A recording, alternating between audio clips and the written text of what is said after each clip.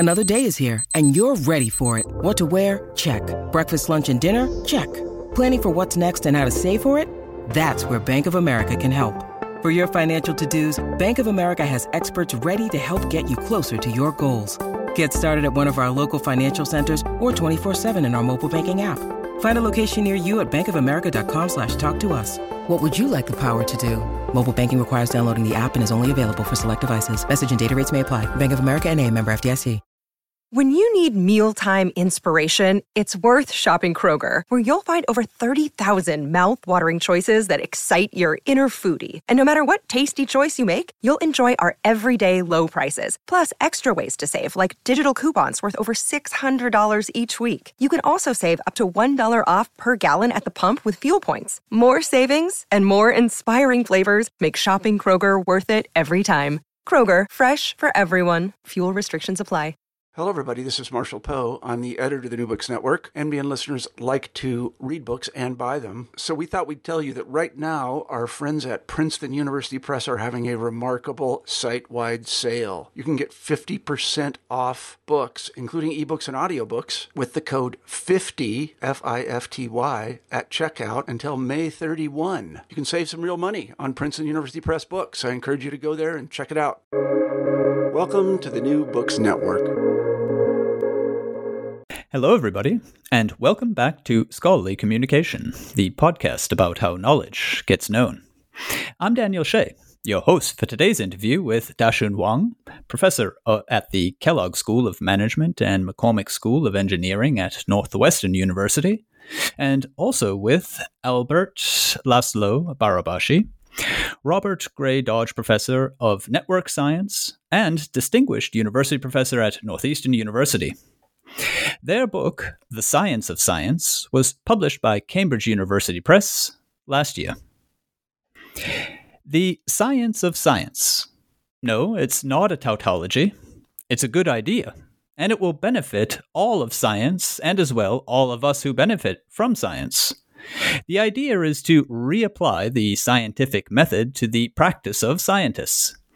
It's science done on the science, and it's being done now in big measure, thanks to the well-worn but very useful four-letter word, data. The computational possibilities of today and the exponential increases of those possibilities on a weekly basis are a major driver of this new interdiscipline, the science of science. And the data point that receives perhaps the greatest attention here is the citation. Here are Dashun and Laszlo, authors of today's book, The Science of Science, in their own words about the citation. A citation is a formal reference to some earlier research or discovery, explicitly identifying a particular research paper, book, report, or other form of scholarship in a way that allows the reader to find the source. Citations are critical to scientific communication, allowing readers to determine whether previous work truly supports the author's argument.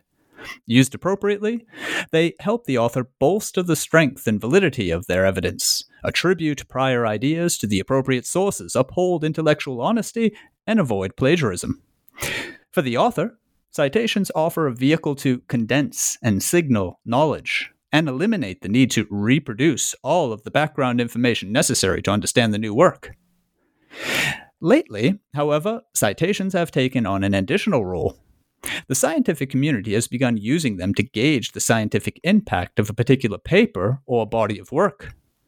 This is possible, the thinking goes, because scientists only cite papers that are relevant to their work.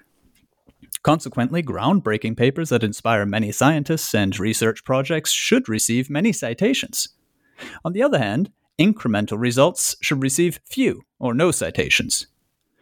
Yet, as straightforward as this linkage between impact and citations may appear, it is fraught with ambiguity. How many citations constitute a lot? What mechanisms drive the accumulation of citations? And what kinds of discoveries tend to garner more citations? Can we know how many citations a paper will collect in the future? How soon can we tell if a discovery has sparked serious interest? We must also take a step back and ask what citation counts tell us about the validity and impact of the ideas described in the paper. Put simply, are citations meaningful at all? That is Dashun Wang and Laszlo Barabashi from their book, The Science of Science. This is Dashun and Laszlo on scholarly communication. Hi, Dashun. Hi, Laszlo. Welcome. Hey, thanks for having us. Thanks, Daniel. This is fun. Let's delve into it. Very good, yeah. Well, perhaps I'll just pick right up where I kind of left off there at your own question. Are citations meaningful at all? And since I know from reading that, yes, citations are definitely meaningful, perhaps you might begin by laying out just how meaningful and just how they are meaningful. So, okay, I'll go first, and Laszlo, you can add more thoughts to it as well. So, citations are, it's widely studied, and then part of the reason was that it sort of signals and approximates various knowledge flows across papers or patents. For example, economists study a lot of patent citations as well, and so that overall, as more and more people build on future work, and the citation relationship start to carry a new role in quantifying the impact of a certain paper. How many citations you have seems to approximate how many future work tend to build on your work, and then that's sort of how much of your work inspired future work. So that's part of to me, the most meaningful part of citations is help us understand, out of the millions of papers being published every year, which papers are making an impact and helping enable future knowledge and future innovations. So that's, Laszlo, you want to add more? Sure. I mean, it's a very interesting question whether they're useful or not. They are here with us, and they're embedded in the scientific discourse. They're embedded deeply into the scientific evaluation. So the question for us, I guess, for Dashun SI is not here to kind of defend their utility, but to saying it's here, it's being used, what are its advantages and what are its limitations? And how can we actually use big data to understand both the patterns that characterize them and their role in science? I don't think our goal in the book has ever been to make an argument for or against, but we do discuss actually what is the information carried by them, and also what are the drawbacks if we use them to evaluate scientist or impact. Yes, that point's also made very clear, and I think though you also enable citations to do work that perhaps we hadn't imagined. People are often just measuring them up and figuring out, well, I've got 100 or you've got 200, and you show very many nuances between those numbers, and that sometimes 100 can mean more than 200 depending on when the citations are counted, in what fields, under what circumstances. One of the most interesting findings there was between different sorts of teams, when you were talking about certain teams developing and other teams disrupting the research. Here you were able to actually make a really fine case for how that looks in the scientific field of knowledge because of the way the citations work. And the developing type of study, you see a continuity. That study is cited with previous studies, whereas with the disrupting study, you see, let's say, fewer citations initially because they're not being cited with the previous studies. And that's also a mark of the type of science that's being done. So it was moments like this that made me realize actually how much information is involved in a citation. Yeah, no, you had really great point. And just building on that, I think, first is to clarify, this analyzing citations, this is not a new idea, right? It goes back to, I think the founding scholar of this citation analysis would be using Garfield, who first proposed science citation index, but the Sala Prize used the citation linkages, counting number of citations of a paper back to 1960s, right? So it's been a lot of work done over the past 50, 60 years on this domain. But I think you point out something that's really interesting, and been I've been thinking a lot about this, is I think one of the main developments in recent years is to sort of move significantly beyond counting the sheer count of citations, but also think about, there's deep structures within the citation network, how citations are linked with each other, that will offer, additional and sometimes quite useful information. For example, like the idea of disrupting versus developmental, there are papers that have exactly the same number of citations. But for one paper, all their citations cite this paper, but it ignores everything comes before, right? So this is what we call this paper is highly disruptive because it opens a new way of thinking.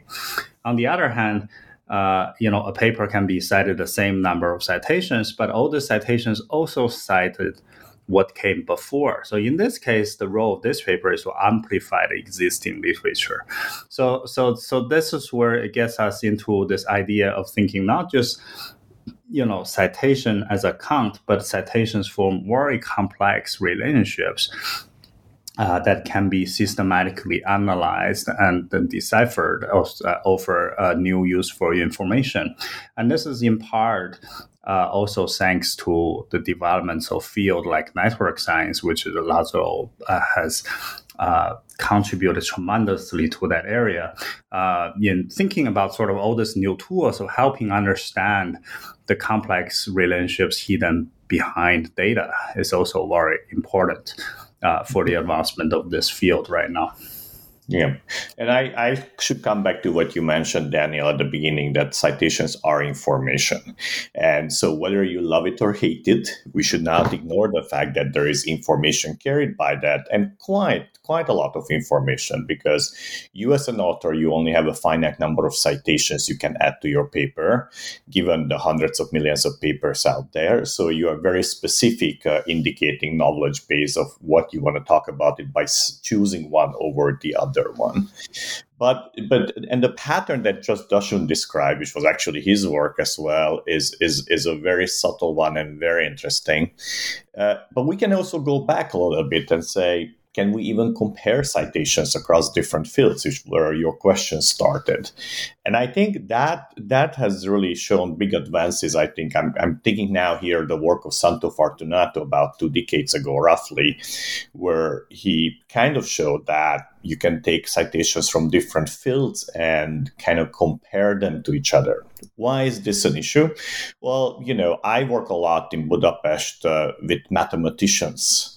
And particularly, I work with Laszlo Lovász, who is one of the top mathematicians in the world, just got the Abel Prize 2 years ago.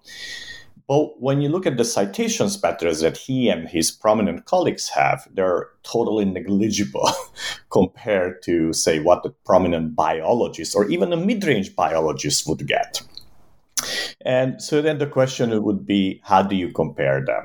And I think at the most elementary way is that we actually see that while the numbers are different, the patterns are similar. That is, a distribution of citations, if you renormalize them by the field's average, is identical in physics, mathematics, and biology. Why is this exciting and why is this important? Because really there are bases of really comparing citations to citations, impact to impact, community to community, in a way that really kind of gives a reference frame across multiple fields. And that's what makes this whole area of science and science interesting. This is one of the many examples, right? Is that we have learned the last 2 decades to not just simply count citations and compare numbers, but to do so in a much more meaningful way and to extract knowledge about how science works using citations. So for us, citations are like a microscope through which we can actually see the intentions and the thinking of the community at large. This comes out in particular when you talk about the dimension of time and its effect on impact of research. And just as you're saying there, Laszlo, one of the most interesting findings for me in that chapter was that despite differences among different scientific fields, whether in methods or culture or data versus theory based, the way that a scientist chooses to build upon earlier work consistently influences whether that work will make a splash or not matter at all. So in other words, that compiling of the literature review, whichever form it might take in the different types of articles that these different fields use, is really key. And you go even further, and this speaks precisely, Laszlo, to what you're saying about differentiating and gaining a really detailed view of what the citations are doing. You go even further in one of your figures. There's very many fantastic figures in this book to show, okay, you can cite old literature, only recent literature, or various mixes in between until you essentially kind of tease out the sweet spot of citing, regardless of field. It's of course not the old or the new. It's a mix in between. Absolutely. Yeah, You want to address that? Ramsey's work, by the way, just to highlight, it's called Hotspot in Science, where they look at whether the way you draw on particular set of literature would predict your impact, the impact of the paper. And yes, it is a fascinating pattern that they observe. Is this combination of a vintage, well-developed literature, but combined with the cutting edge, the bleeding edge of knowledge. And this kind of combination consistently predicts the impact of the papers. I thought, Laszlo, did you want to say something? Or No, I think I totally agree. And this is yet another example of how one can actually use these analytical methods to really start getting at the intention and the emerging knowledge that comes through the citations. And kind of taking the bigger picture, I mean, let's think about it, how fortunate we are in some ways in science, right?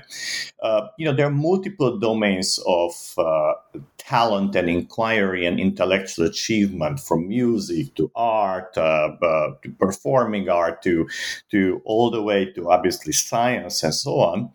And science became the area where pretty much from 1900 till today, so which is a 120-year period, we know everything that has happened thanks to data. And so that we have an accurate record of who wrote what, right? And how other people built on that level of knowledge. And this journey that we have in Science of Science is part of a bigger journey of really understanding human accomplishments, to understand how talent manifests itself, and how impact emerges in multiple areas. And science became the playground for that, thanks to the fact that citations and publication records offer at the same time information about the productivity of the scientists, as well as the impact of the scientist, as well every single work of he or she has done. So it's really kind of wrapped into this bigger picture that for the first time in our history, we're able to go back and say, how does knowledge emerge? How do discoveries emerge? When do they do that? How do they impact us? How do we take it up? When do we ignore it? When do we not?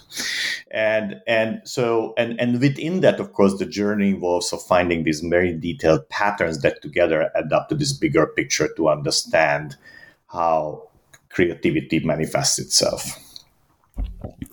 So this view that these results that you get with these citations of what is actually happening in knowledge creation in science, and this very differentiated view of what they can tell us about how careers perhaps develop, when they might, to quote some of your words there, have hot streaks, what might be the decisive factor in the next study actually getting more citations than a previous study. All of these things are showing up inside of citation numbers and are clearly so much more than what perhaps many administrators or other people from the outside looking at a citation number are perhaps seeing.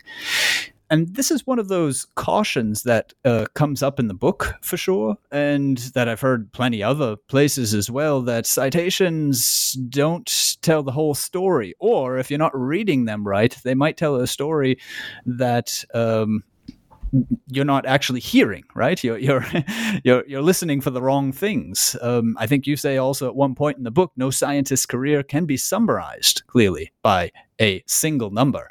And this is something that very many researchers in their fields, are lamenting, right? This is even something that has led to such important moments like the San Francisco Declaration on Research Assessment. So, I mean, there is the use of citation for science of science. There is the use of citation for the research itself. And then there's that other set of uses, advancing careers, judging people's tenure tracks, and so on. how do you bring all of these together? What would be some of your words to the different stakeholders involved there? So I feel like that this is a great question. I want to echo something that Laszlo touched on previously, is that all these metrics, whether it's quantifies a paper or career, all these metrics are being used heavily across different stakeholders in science, and that is a fact, right? So I think here we're offering, the amount of nuances to surround this kind of debate and discussions. But I actually felt what we really tried very hard to do in this book is not just to illustrate how these measures are calculated and how to use them. That, although we did discuss, but that wasn't the main focus. I think the main focus is to help us understand the patterns behind these processes that these metrics are trying to capture. So I think that's kind of a very important flavor of the book, is to try to see, in other words, instead of focusing on metrics, the key focus is about understanding how careers unfold, what are the general patterns. And by understanding all these general and highly reproducible patterns, I think that also furthers our understanding of whether certain metrics may be more reasonable than others. So that's something I want to just emphasize and reiterate here as well. And just to add kind of to that and to your question, Daniel, I mean, just about any tool in science and out of science is only useful if it's used for the right purpose with the right knowledge behind it. And to be honest, that's even true for a hammer, right? So in a way, the idea that we can actually go ahead and judge people's career based on the citations without investing the time to understand what citations tell us about the person's career is fundamentally a misuse of that tool. And that has been really the purpose why Dashun set out to write this book and why he and I worked on that, is to really offer the knowledge base for both scientists as well as science administrators of what are the nuances of how you can use that, and what is appropriate and what is not, and how do you compare these numbers, and when is it appropriate to use it or not.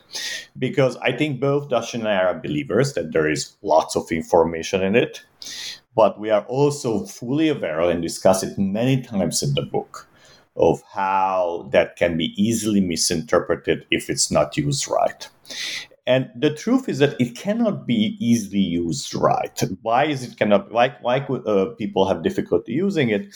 Well, partly because there hasn't been a kind of a summary text like the Science of Science book that we wrote with Dashun to give this knowledge base. That's number one.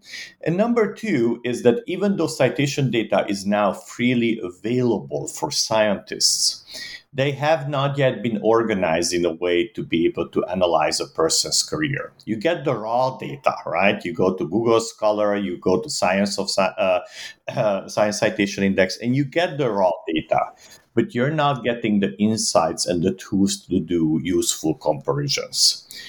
We're hoping that this book and the community's work in general will lead there to offer people tools to kind of use it in a meaningful way. But you have to be prepared, and you have to have the humility to do so, and the understanding of what this data tells you before you could use that to judge people. And this does come out very clearly in the book. And I would also like to emphasize that I find that this is a very timely book. As you say, you're bringing together in one place. Finally, this is a field that's expanding exponentially at the moment, Science of Science. But we'd missed the handbook, the reference, right? I mean, all over the place you're finding articles being published, but you bring into one place not only a lot of the data with very cogent interpretations of those data, but also a clear message out to people who, just as you've said right now, and it is very clearly put throughout the book, its use, its misuse, and who your target readerships are, who it is that you're hoping out there to be able to help. And this is stated right up front, right? You're thinking of the scientist or the student of science. You're thinking of any of the policymakers anywhere, from funding bodies down to publishers. And a third group, which I found interesting, was future science of scientists or collaborators with them. So the book clearly is, from what I could see, following a mission. It has a message in it, not just a bunch of very interesting interpretations and loads of data. Thank you, Daniel. I'm so glad you got that reading through the book, because that, to me, both Laszlo and I worked very hard on thinking through who are the audiences. I often tell, we actually wrote two versions of book. The first version was, I would say the first instinct is to write a book for this fast developing field for the researchers in the field. And then we basically scrambled that version and realized, then we're missing a huge opportunity, because what the community offers, the science of science, this is a very meta community, because it offers not only a better understanding of science, but also these understandings will be immensely useful for every scientist who do science on a regular basis, as well as all the decision makers, funders, administrator, university leaderships alike. And these are what, I think the people really could benefit from the field. So that's where we completely sort of delayed, basically archived the first version and started from scratch to write this second version. It is what is published today, where we hope to balance across these audiences. So every scientist may find this useful in helping them to think about how to develop their careers and how to find the right collaborators and inject unpredictable diversity within their networks, et cetera, as well as thinking about, if the provost of a university think about how to identify, hire, and train their scientists, their professors, hopefully they will find it useful as well. So that's kind of, at the same time, then we're also hoping then every scientist who work in the field, our colleagues, will find it useful as well to have this cohesive synthesis of what is very fast emerging, fast developing literature, right? And I should add to that, Daniel, back to your point, that I really think that future scientists is one of our audience, and I hope so. And I can share a personal anecdote of that really shaped my life in that. I was an undergraduate student in Budapest in theoretical physics, and I was slated to work with a very famous professor there who was the department chair, and he was very, very influential in the Hungarian scientific community. But he was on sabbatical, so and he was abroad. So in the meantime, I started working with a young scientist who just returned from the US in a different area. And so the moment came that I had to decide when the big professor came back whether I will really do what I intended to do, to work with the big shot, or stay with the young professor.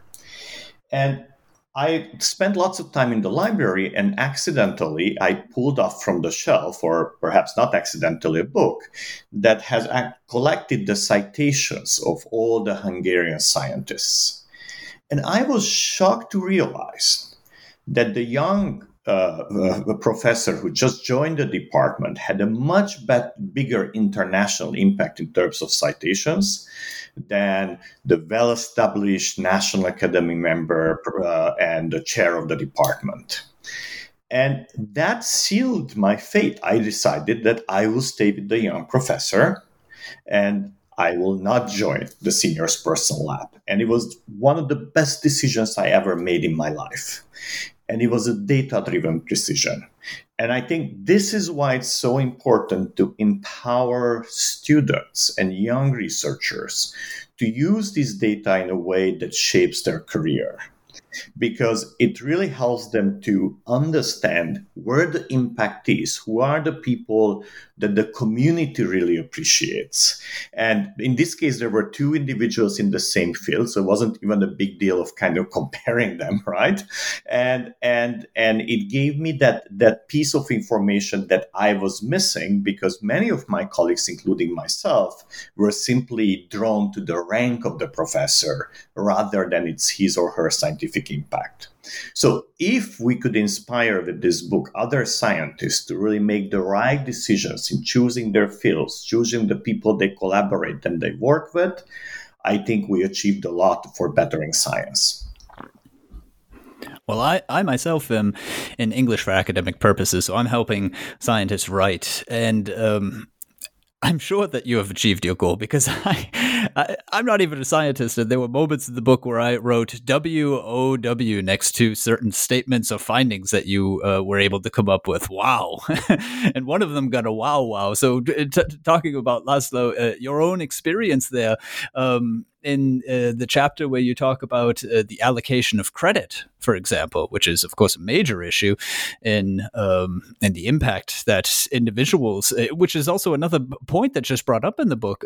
We work collaboratively, but everybody's assessment is individual. So, I mean, we find ourselves in a conundrum, and that needs to also be just put onto the table for, as you're saying, for early career researchers, students to consider, to understand. Okay, so I'm going to have to, I mean, everybody else in their careers, pretty much outside of academia, I'd probably say, are very savvy when it comes to the different moves that they make in their career. And I would say a lot of researchers perhaps are so involved in their material, which they need to be. I mean, they're literally at the cutting edge, that these are the things that they perhaps miss. And just to state the wow that I was noticing there, if you enter an established area of research, for example, and your co-authors have done significant work there, well, then your credit share is probably something that's pre-established. And this leads to practical considerations. For example, what does that mean for a postdoc when he or she is making a decision about which lab to enter into, which project in that lab to pick up, and so on? Yeah, and let me just say on that, and I'll pass it back to Dashun, is that I always tell my students and postdocs, and Dashun may have actually heard it from me when he was in my lab many years ago, is that when we finish a paper and publish a paper somewhere, doesn't matter what venue, I tell them, listen, you need to be aware of that this paper is my paper. Because I'm the senior author, and when people look at the authorship, they recognize me, and they don't know who you are. And your job now as a junior scientist, be that a student or a postdoc, is to go out in the community and convince them that it is your work and that you exist, and they should start associating the paper with you. And some students and some postdocs do a very good job. Others do excellent science, but they're not able to transition to this kind of independent PI mode and getting credit for their work. One person who did a fabulous job is obviously Dashun, who has done it by the book, right? After finished his PhD in my lab, he went on, and in the same area that we kind of pioneered together, ended up publishing quite a number of highly impactful papers independent of me and my lab, and kind of changed the credit share from me to himself. And I think that is the type of role every young scientist should play. And they can do so by going out in the community and publishing subsequently independently and establishing their independence. Thanks, Laszlo. Appreciate it. I learned so much from you. That's the best most formative period of my career. So I can talk a whole hour about that. Extremely grateful.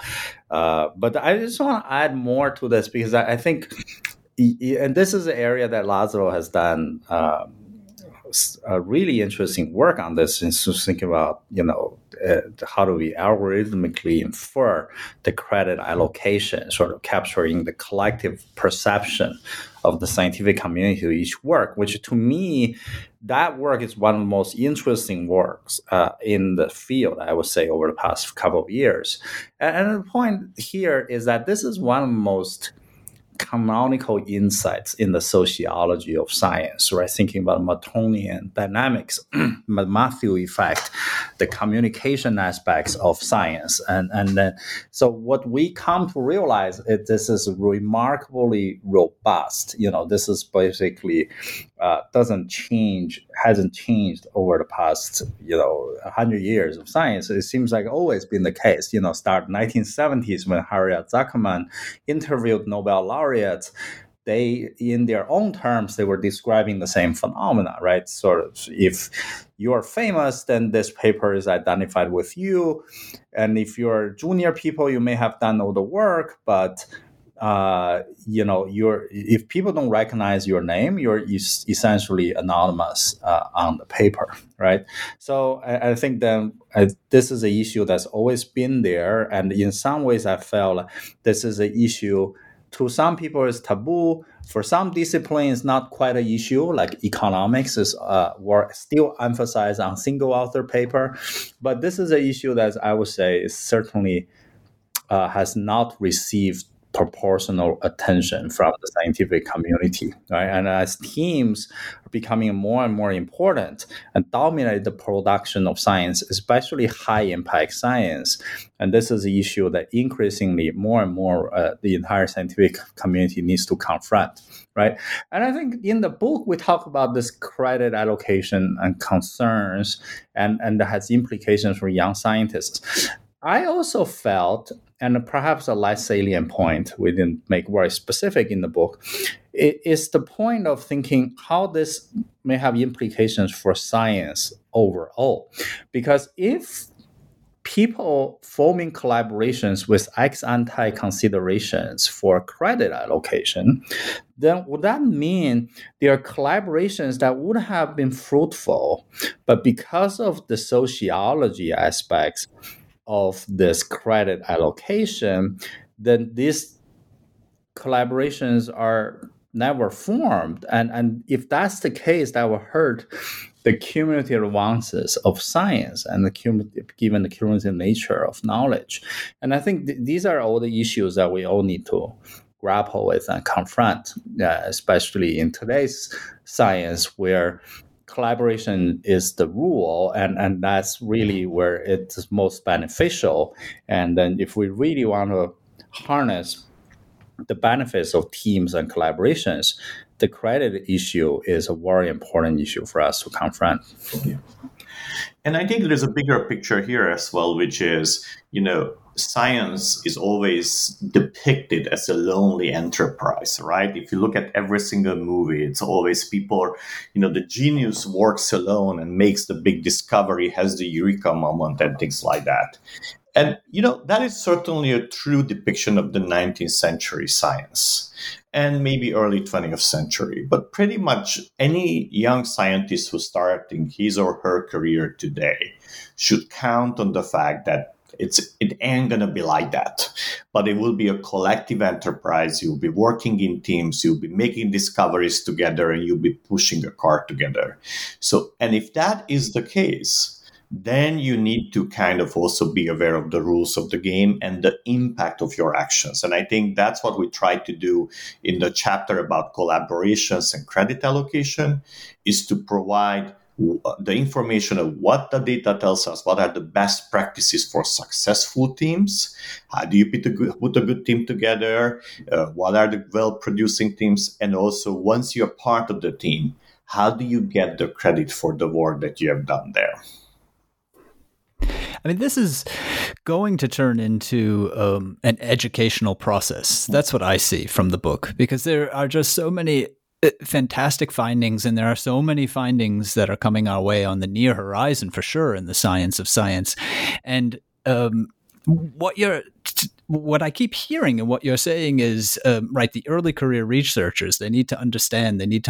I think the more seasoned or experienced researchers intuitively begin to pick it up. But isn't that one of the wonderful contributions that the science of science can make? Daxun, as you say, one of the key points of sociology and science is the communicative aspect. And yet, isn't there a lack then in our educational system where science is a little bit like, Laszlo, as you're portraying it, is an intense endeavor focused solely upon the subject matter? It is not. It's really not, because, you can't say, well, focusing on impactful papers and so on and citation counts it's cheapening the science. It is the science. You're misunderstanding the science if you see that as cheapening the science. Scientific knowledge comes through the consensus of the community.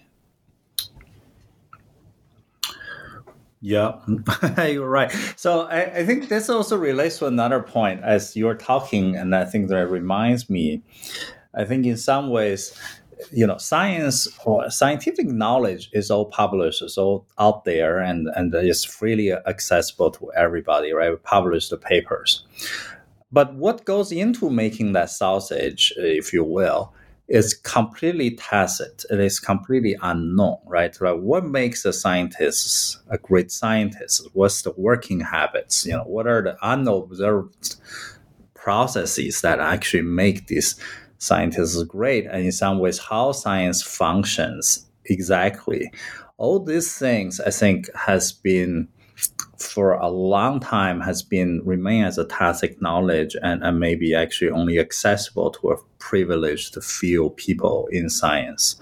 So I think this is one of the key focus, at least right now in my lab, is to try to figure out, this tacit knowledge transmission and think about, for example, what is mentorship? What makes a mentorship? And can we identify what's the secret sauce of a mentorship in science? And then can we then scale it and make it a commoditized mentorship, as I always say.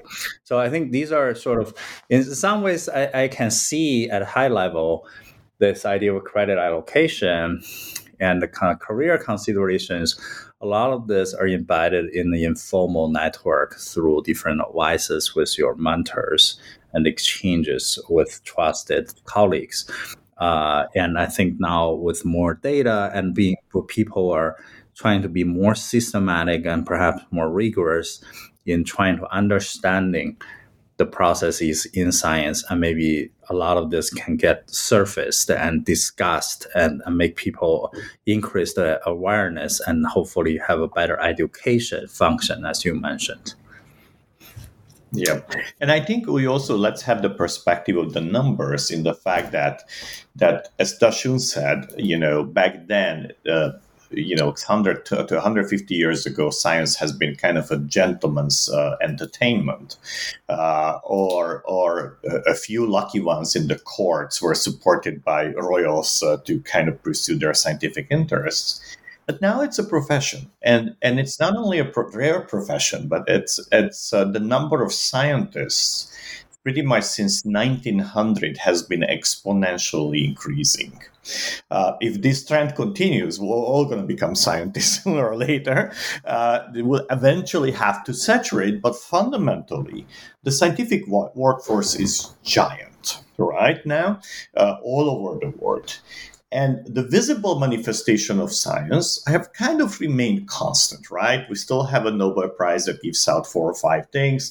We still have relatively few very, very high-profile journals and so on.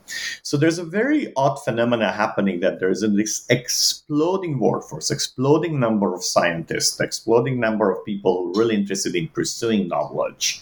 But they're entering this workforce with images that are really were to 100 years ago. And I think that's one of the things that we're trying to change in this book.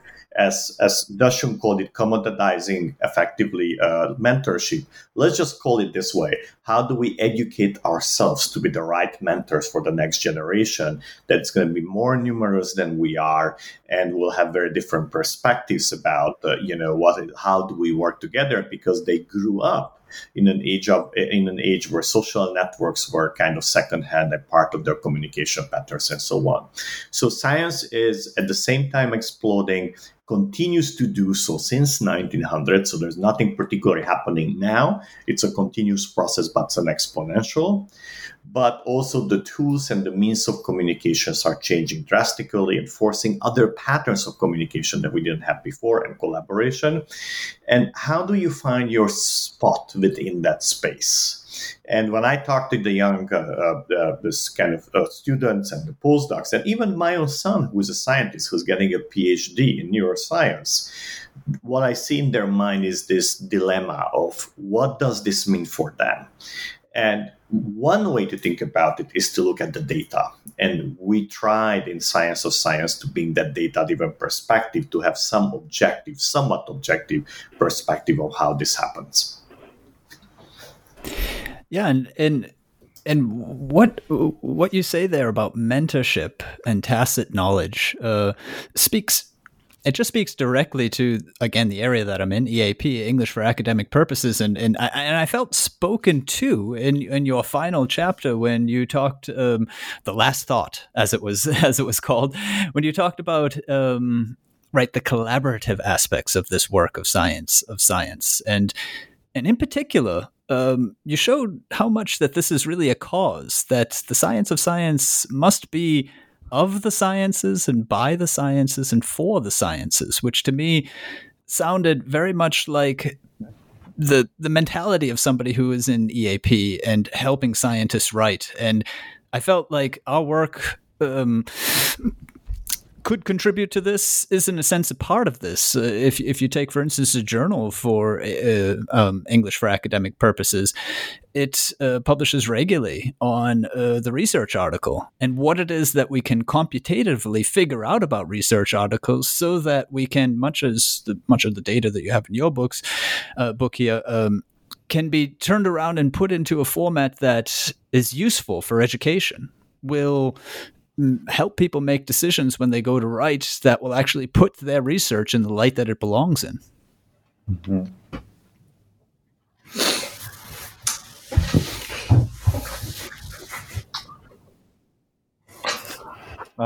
Sure. Yeah. No. I'm glad you like this vision, and this is something I've been thinking quite a bit. And also, this is something just I want to highlight is a close friend and collaborator of ours, James Evans, has also been sort of talking a lot and helping us thinking through the aspects of all the science of science. What would this vision look like? And so I think a simple way to think about this is I always say, NIH has $40 billion per year, right? So, can you imagine if we can analyze systematically all the data and processes within NIH, and then what if we can improve the efficiency of that $40 billion by just 0.1%? That's an enormous return, right, to science itself. And then science spills over to human society in terms of improving human health.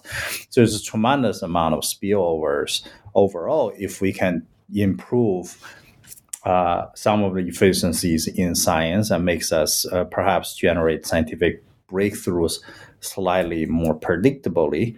At the same time, every discipline is different, so every scientist has something to offer to sort of further their own discipline, right? What ecologists would need will be different from what cell biologists would sort of help their disciplines. But all of these people could also, there's some fraction of them could turn them into sort of thinking about science of science perspective in improving their own disciplines. And that's overall, to me, that's a very important vision, because if we can improve science, then the society as a whole will benefit, right? I think this is another point toward the end of the book that we're hoping to communicate, but I think this perhaps should be mentioned more explicitly. And it's this view, right? It's to say, right now, the book is focused on helping science or scientists to better understand science. But to me, there's a broader mission here. That is the role of science and innovation in the broader human society, in sort of improving human conditions and being the core engine for growth and prosperity.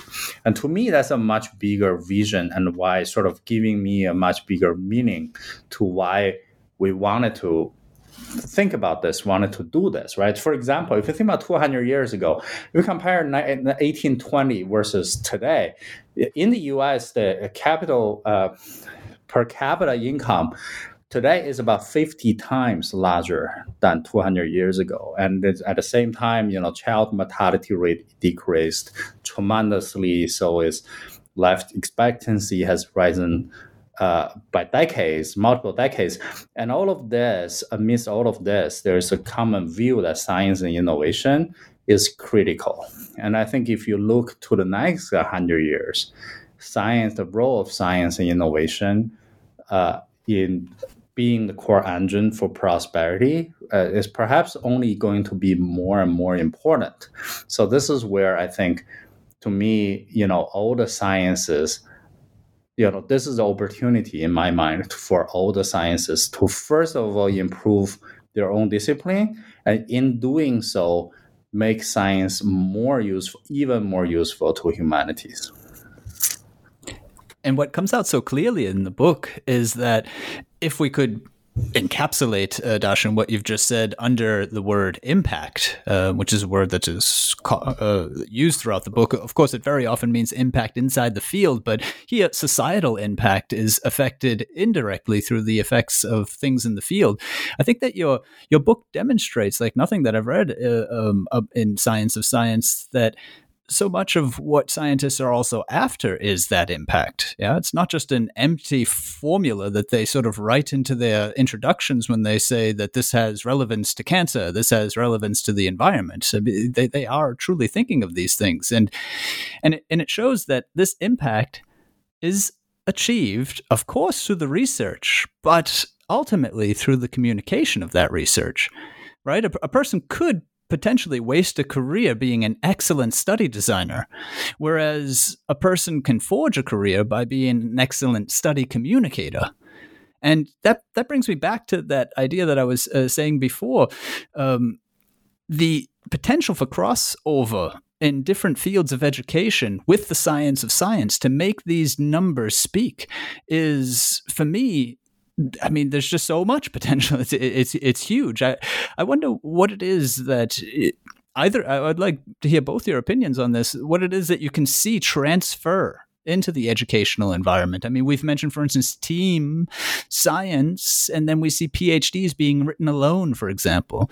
We talk about how to write the citations properly into your introduction, and we see students sort of citing wildly or citing everything.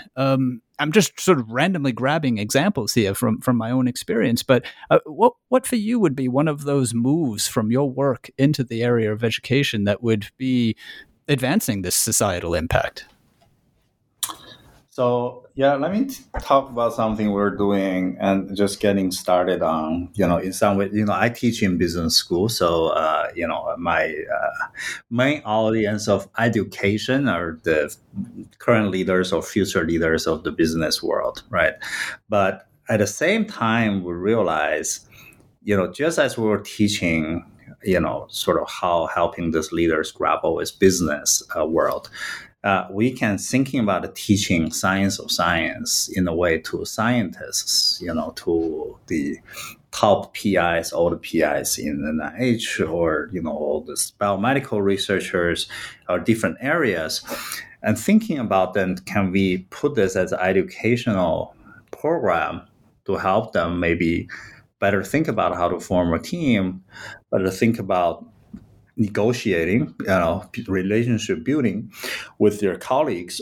And in some ways, even to think about, can we more broadly teach soft skills, in the sense, to scientists that will improve their hard skills in return. Because if you think about the educational programs for scientists, they're almost exclusively about developing their hard skills, right? Skill development. But at the same time, there may be a greater appreciation of soft skills as well that's been overlooked within science. And just as science become more and more a collaborative enterprise. Right. So these will be some of the examples we're starting to think here at Kellogg, working with different professors at my school to think about this. Yes, indeed. And let me just kind of add to that indeed there is a room for the professional growth, in the sense that, if you're a mathematician, you need to perfect your math, right? If you're a physicist, you need to do what you need to do. If you're a biologist, you need to develop your lab techniques and so on. But no matter how big discovery you make, it's not impactful unless you can actually communicate it. And I think this is where science lacks significantly. One could even go as far as to say there is a counter-selection, that people who are not necessarily the best communicators tend to kind of prefer science, because there's impression that is not the skill that you need. You just need to be able to solve problems in a meaningful way. But, if you are not able to do that, if you're not able to write your ideas down, if you're not able to kind of share it with your community, as if you would have not done that. And, I have experienced that in my life. When I got interested in network science back in 95, 94, for the first 3 years, my papers got rejected one after the other. And not because it wasn't good science. Of course, I'm convinced it was great science, right? But because I could not communicate to the community at large, and to my referees in particular, of why do we care about networks? And it took me about 5 years to really find the way into people's mind, is to kind of how you write a paper about networks, that the way that the community would appreciate that. And so because I've never been offered the opportunity to really study that aspect. So the question comes, can we really offer that type of knowledge to the future generation? And if we do that, are we taking it away from their core knowledge base, right? And how many hours you have per day to do so? So these are very interesting balances. And at the end, there is not a simple answer to that. And it depends on the personal affinity. I'm just hoping that there will be, say, 10% of the future scientific workforce who will find this book. And through them, the knowledge base and how to do that will actually percolate to the remaining 90%. Because we cannot expect every scientist to be a great writer. We cannot expect every scientist to be curious about how science works. But I'm hoping that the community at large will contain this diversity that some do, and that know-how will actually percolate to the rest. Well, thank you very much. That is Dashun Wang and Laszlo Barabashi. Their book, The Science of Science, is out 2021 with Cambridge University Press. I'm Daniel Shea, and this is goodbye from me to Dashun and Laszlo. Goodbye. Yeah, thanks for having us. Bye-bye. Yes. Until next time. Thanks, Daniel. Appreciate it. And good talking to you, Dashun. And this is good. And this is goodbye to all of you. Bye-bye, and until next time here on Scholarly Communication.